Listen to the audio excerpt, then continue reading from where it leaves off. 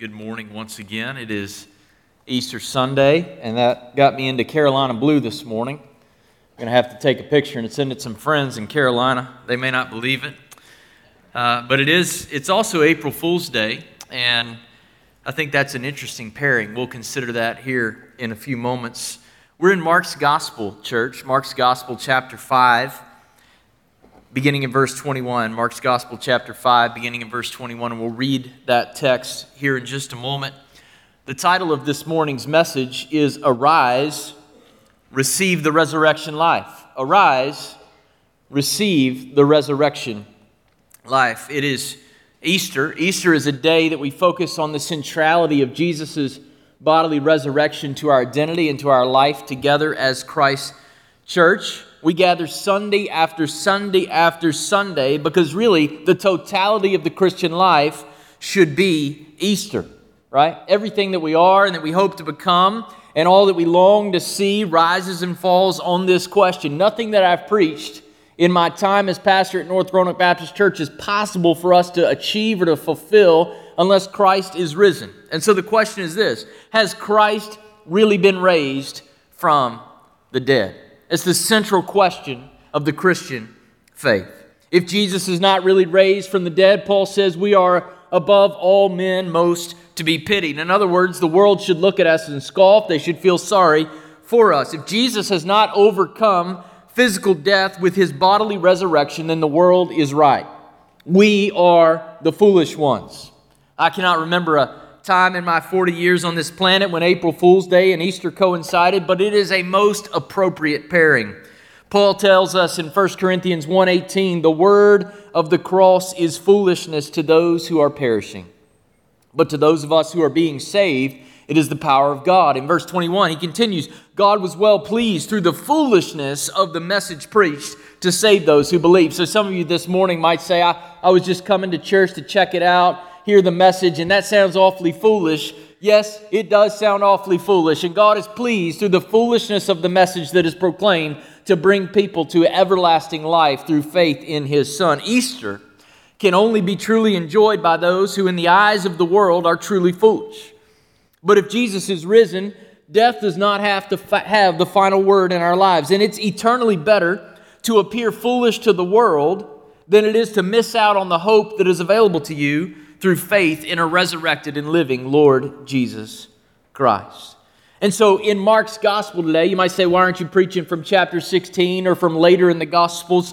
The reason we're going to consider Mark's Gospel in chapter 5 today is because we've been walking through Mark's Gospel and we've seen that Jesus has power over sickness. He's got power over disease and demons. And now today we find that Jesus even has power over death. And it's a power that is available to us when we lay our fears down and believe in Jesus. Would you join me in standing for the reading of God's Word? Chapter 5, beginning in verse 21. When Jesus had crossed over again in the boat to the other side, a large crowd gathered around him, and so he stayed by the seashore. One of the synagogue officials named Jairus came up and on seeing him fell at his feet and implored him earnestly, saying, my little daughter is at the point of death. Please come and lay your hands on her so that she will get well and live. And as we saw last week, there's an interruption. A woman with a perpetual flow of blood who's been bleeding for 12 years comes and interrupts him and touches his garment. And Jesus is, if you will, a bit sidetracked in his mission of getting to Jairus' daughter. But Jesus knows full well what he's doing. And so we break back into the text at verse 35. While Jesus is still speaking, they came from the house of the synagogue official saying, your daughter has died. Why trouble the teacher anymore? But Jesus, overhearing what was being spoken, said to the synagogue official, do not be afraid any longer, only believe. And he allowed no one to accompany him except Peter and James and John, the brother of James. They came to the house of the synagogue official, and he saw a commotion and people loudly weeping and wailing. And entering in, he said to them, why make a commotion and weep? The child is not dead, has not died, but is asleep. Verse 40, they began laughing at him. But putting them all out, he took along the child's father and mother and his own companions and entered the room where the child was. Taking the child by the hand, he said to her, Talitha cum, which translated means, little girl, I say to you, get up. Immediately the girl got up and began to walk, for she was 12 years old. And immediately they were completely astounded. And he gave them strict orders that no one should know about this. And he said that something should be given her to eat. You may be seated. Would you pray with me? God, we ask in the moments to come that we would consider afresh your resurrection power and how it is that we can participate in it, be beneficiaries of it. God, I pray that you would touch your church this morning with a fresh reminder of the realness of who Jesus is, the fact that he is the living, raised Lord Jesus Christ. And God, that we would apply our lives to worship you this day. In Jesus' name, amen. When my daughter Elizabeth was 60 seconds old, she was lying on a crash cart with no breath in her lungs. Her APGAR score was a 1. For those of you who are nurses, you know that's a 1 out of 10. As the head nurse reported the score, I saw the fear come into her eyes. I heard the panic come into her voice as her pitch was amplified and the rate of her speech increased. She called out the protocols there in the delivery room, and I was staring at my lifeless little girl, and at that moment I thought of this account of Scripture, the story of Jairus' daughter, and I began to pray silently as the crash team feverishly worked on my newborn girl. It's a moment that I'll never forget. As you know, Elizabeth made it. Today, her voice gives me a daily reminder that her lungs work just fine. Thank you very much. A few years later, as I began to teach the Bible to Elizabeth, she would often tell me this story was her favorite, and she didn't know the story behind the story. Whenever I would let her pick up the story, pick the story that we would read. This is the story that she would ask me to read, and it's her favorite story, church, for the same reason that it should be meaningful for all of us. You see, until this point in Mark, we've seen that Jesus has power over sickness, paralysis, leprosy, nature, demons, and uncontrollable bleeding. But today we see that he has power even over death. This is the first resurrection in the Gospel of Mark, and he records it so that we can learn something now about how we can participate in the resurrection that's going to come later. And I believe we see 5 things in this text, well actually 4, and one by implication, to be rescued from death and to live, which comes right out of verse 23. Do you see that? He implored him earnestly, saying, my little daughter is at the point of death. Please come lay your hands on her. Why? So that she will get well, literally be saved and have life. For us to be saved and to have life, there's 5 things we must do. First, we must see ourselves as dead apart from Christ. Secondly, we must let the urgency of death bring us to the feet of Jesus. Thirdly, we must abandon fear and believe in Jesus. Fourth, we must let Jesus banish our despair and our skepticism. And finally, we must arise. First, we must see ourselves as dead apart from Christ. This point is not explicitly in the Scripture. It's more by implication. The reason that Elizabeth enjoyed reading this story is because she could so easily identify with it. She saw her daddy as Jairus. She saw herself as the little girl. And I want you to see that this is how God uses the Bible to change people's lives. We don't just read the book as something that records stories that were way back then. We read them, and they are true stories, but we also read them as stories that are wrapping us up into the story ourselves, as an illustration of how God is at work in people's lives through faith in Jesus right now.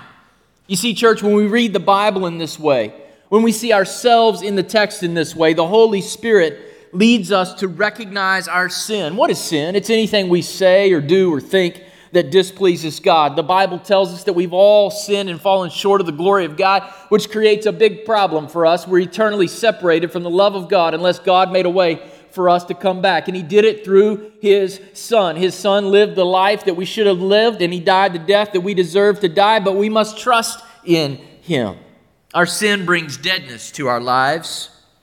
We come to see, as we read the Bible in this way, that we are the man born blind, we're the leper who needed to be cleansed, we're the woman with the flow of blood, and we are the daughter who has died, or perhaps the father who began to feel as though he had died when he heard the terrible news in verse 35, your daughter is dead. Dead. It is such a lifeless word. Earlier this winter, when the temperatures plummeted down to 5 degrees at the Palmer Ranch, it was dead cold. We've got electric heat, and if you pay for electric heat to heat your house, you can plan on a power bill that's out of this world. And so we used the gas logs in the living room, and we froze to death for a few nights there. It was dead cold. When there's a tragedy or an accident, and they bring the person to the ER and they're lifeless, they're pronounced dead on arrival. Dead is what we are without the resurrection power of Jesus. Dead in our trespasses and sins, Paul tells us in Ephesians 2:1. And unless someone with the power to overcome death would come and enter the picture, our spiritual death leads to physical death, which leads to a forever separation from the favorable presence of God. Dead. We need someone who can raise us up from our deadness and into God's everlasting life. And we have that someone in King Jesus. His name is Jesus, the beloved Son of the Father, sent to rescue the sinful sons and daughters of men. There's our hope on Easter morning.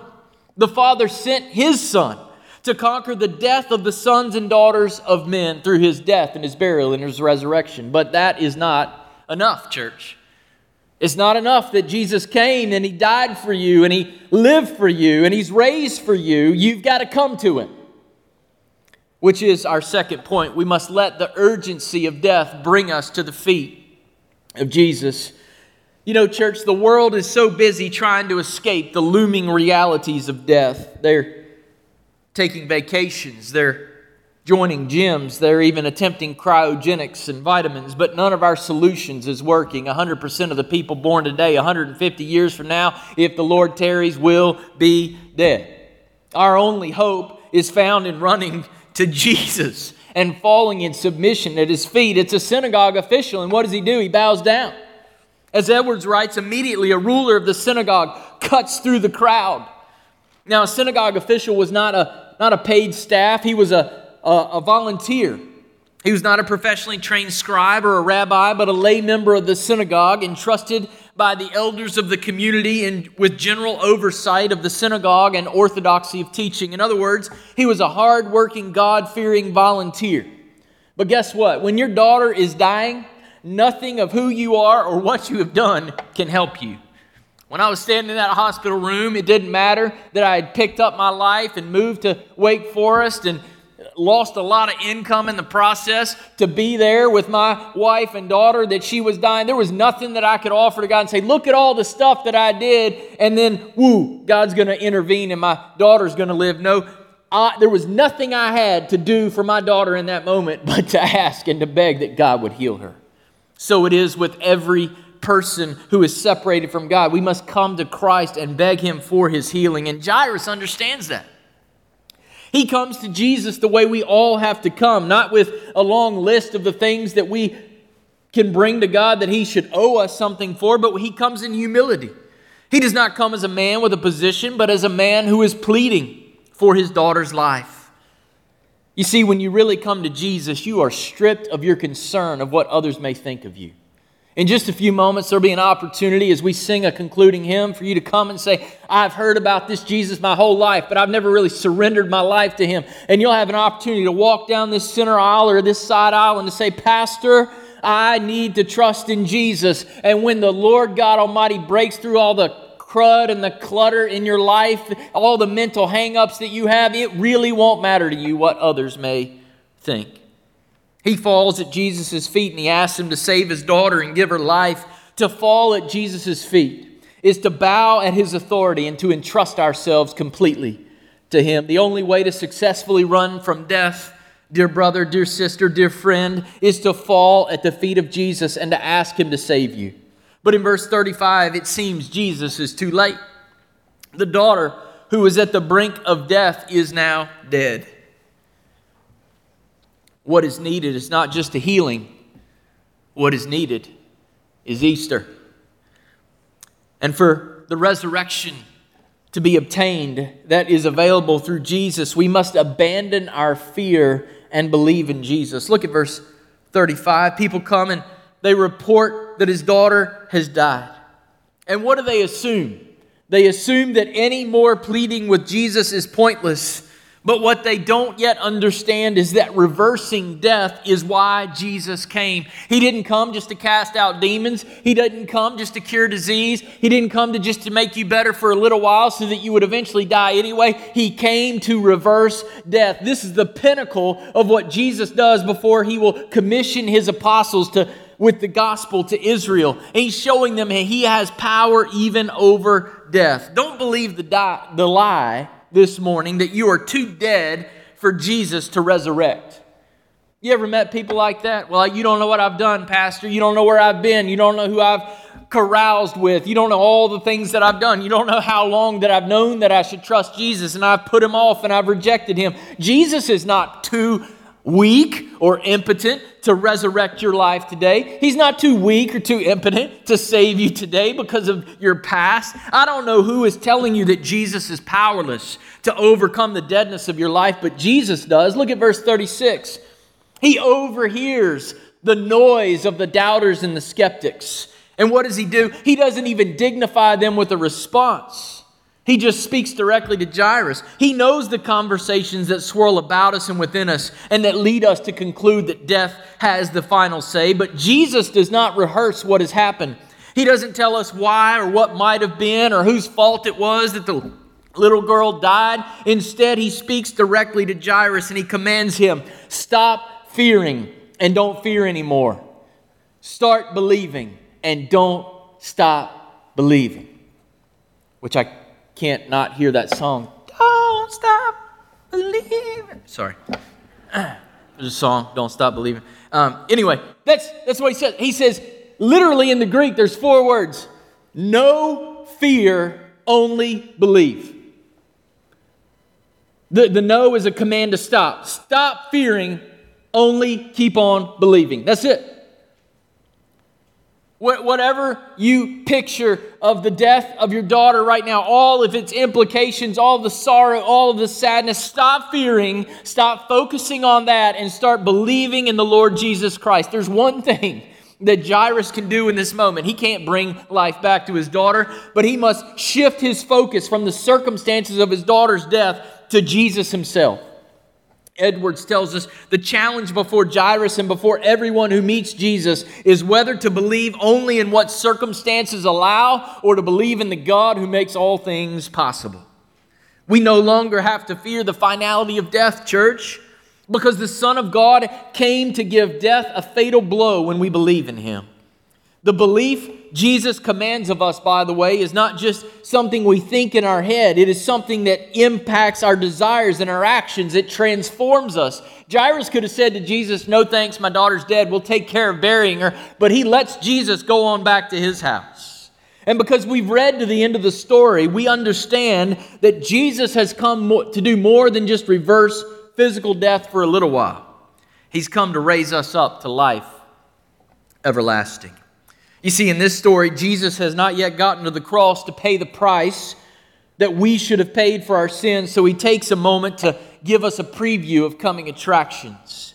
He goes into Jairus' house to prove that he has power even over death, a power that he sets aside, by the way, because he is the Lord of life. He sets it aside on the cross as he yields up his spirit and he allows himself to experience human death so that he can conquer human death by his very life, because on the third day, Acts 13:30 tells us, God raised him from the dead. And because this is true, the promise of Paul is true. If you declare with your mouth that Jesus is the Lord, that he is God in the flesh coming to rescue you, and if you believe in your heart that God raised him from the dead, the promise and the authority of God's word tells us you will be saved. Don't leave this morning without knowing that you have been saved. And while we will not spend long on verse 37, church, I want us to see something very quickly. This is a word to those who are already believers. It's a word to those who are already insiders. It's a word to those who are walking with Jesus. Look what happens in verse 37. Jesus invites Peter and James and John to go with him into the place of death. The disciples who are closest to Jesus get invited to witness a resurrection. You see, when the church is close to Jesus and treasuring him above all else, that's when we get on the inside. That's when we get to see the resurrection of power of God at work in the lives of others. But the opposite is also true, church. If our focus is on anything other than being with Christ and being sent by him, if it's on petty stuff and our little privileges and our prerogatives and all the little things that the church gets sidetracked by, that is when we miss out on the joy of being invited in with Jesus as he raises people up from death to life everlasting. You want to be a church that gets to go into the place where people get raised from the dead? Then we got to continue to focus on the fact that Jesus is our King and he is risen. He is the living Lord, and whatever I've got to abandon for the sake of his name to go forward and people to get saved, that's where I want to be. Fourth, we must let Jesus banish our despair and our skepticism. As they arrive at Jairus' house, the professional mourners are already there. As Edwards notes, mourners formed a professional guild in first century Judaism. They were required to be at funerals. The mourners represent the despair and the despair that death brings to humanity. And what are they doing in verse 38? They're causing a commotion. They're weeping loudly and they're wailing. And when Jesus comes here to save us by walking into the deadness of our lives, we are tempted to be overcome by the reality of our deadness, to believe that our death has more power than Jesus. Pastor, you don't know where I've been. You don't know what I've done. You don't know how dead I am on the inside. But he says in verse 39, the child has not died, but she is asleep. Don't miss this. Jesus is not denying the reality of her death, but he's saying that he's come to change her reality. You see, if you're dead in Christ, you're only asleep. This is why we must be careful not to presume that there are people and places around us that are beyond our reach. I've heard people in my time here at North Roanoke come to say, do you really think we can reach those people? Do you really think God would want them to come into our church? Yes, I do. And yes, I do think Jesus can reach them. If he can be raised from the dead, he can do anything. If he can raise me up to life everlasting, he can raise up anybody else to life everlasting. He knows the girl is dead, but the saving presence of Jesus makes death temporary. Let me say that again. The saving presence of Jesus in the life of a believer makes death temporary. That's why I like to do funerals where I know that the person whose funeral I'm preaching walked with Jesus, loved Jesus, and belonged to Jesus, because the reality of that casket in front of me is not the reality much longer, because they are not dead. They are asleep in Christ. The girl is dead, but she will awake and she will live. Do you see the irony here? Now the mourners laugh. They're mourning at death, and when somebody comes in and says, you can reverse death, that's when the mourners start laughing. It's not the laughter of joy, by the way. It's the laughter of scorn and skepticism and derision. It's like the laughter of Sarah overhearing the promise that God would give her a son named Isaac, through whom the ruler of all nations would one day come. Now that ruler has come. His name is Jesus. He is that son. And guess what? People are still laughing. Ha! Who does he think he is? We all know about death, and no one overcomes death. Death is final. It has the last word. How could he do this to this man who just lost his daughter? And what does Jesus do in verse 40? He puts the skeptics out. You know what Jesus will do for those of you who are this close to finding new life in Christ this morning? He will tell your despair and your skepticism, get out of here. You don't have any place here. The Spirit of God will come in and he will animate you and fill you with a hope that you've never experienced before. And he will cause you to get out of your seat and walk down here and experience the life transformation that only Christ can give. By the way, for parents this morning who've lost children who belong to Jesus, his promise is they are dead, not dead, but asleep, ready to awake at the moment our King returns. For anyone here who is still dead in trespasses and sin, Jesus can give you life because He's already stared down death and won the victory. He's entered into our death and overcome it by His resurrection. In the Garden of Gethsemane, Jesus cries out and He says, God, not my will, but your will be done. He confronts the horrific realities of dying on the cross, and He doesn't let despair win. In this story, do you see what Jesus does? He does for the girl what He does for us. When He entered into the tomb on Good Friday, what does He do? He goes into the place where she is dead. He enters into the room where she was, verse 40. And when Jesus enters a room where someone is dead, life is going to win. When Jesus enters your heart, the deadness of your heart will immediately be evaporated by the life of God in Christ. And when Jesus goes into a tomb, He is going to emerge victorious because He is the Lord of life, and He will swallow up death with His death. And on the third day, He emerges victorious. And if we believe in Jesus, here's the promise of God. We've already died in Christ. And the grave has no more claim on our lives than it does on the life of Jesus. Mark 16:6, He has risen, He is not here. Behold, here is the place where they laid Him. Jesus has already been to the tomb for you. He's already been to the grave for you. And if you will trust in Him, then there's a day that He is coming again, and the tomb and the grave will have no power over those who are in Christ Jesus. Jesus lived the life of perfect obedience we should have lived. He became sin for us. And He died. The Lord of life experienced human death so that we could be delivered from death through His resurrection. No longer despair. Be delivered through faith in the living Lord Jesus Christ. Church, Jesus has done everything necessary for you to have a share in His resurrection. Finally, after He commands us to believe and not fear, after He puts out despair and skepticism, it's left for us to get up, for us to arise. We must obey Christ's command and arise. In verse 41, Jesus takes the hand of the little girl and He gives this command, get up, which means arise. When Jesus stirs within you through the convicting presence of His Holy Spirit, He is telling you to get up. Is it your day today to be raised to new life? Get up. Perhaps others of you, that church, you're already awake. You already know what it's like to receive new life, but you've forgotten that the reason He calls you to arise is so that you can walk. Verse 42. What does she do? She's a 12-year-old girl. She does what 12-year-old girls do. She gets up, starts walking around. I forgot all the energy I used to have when I was 12. But she just gets up and starts walking. And when Jesus applies His resurrection power to your life, He does it so that you will walk.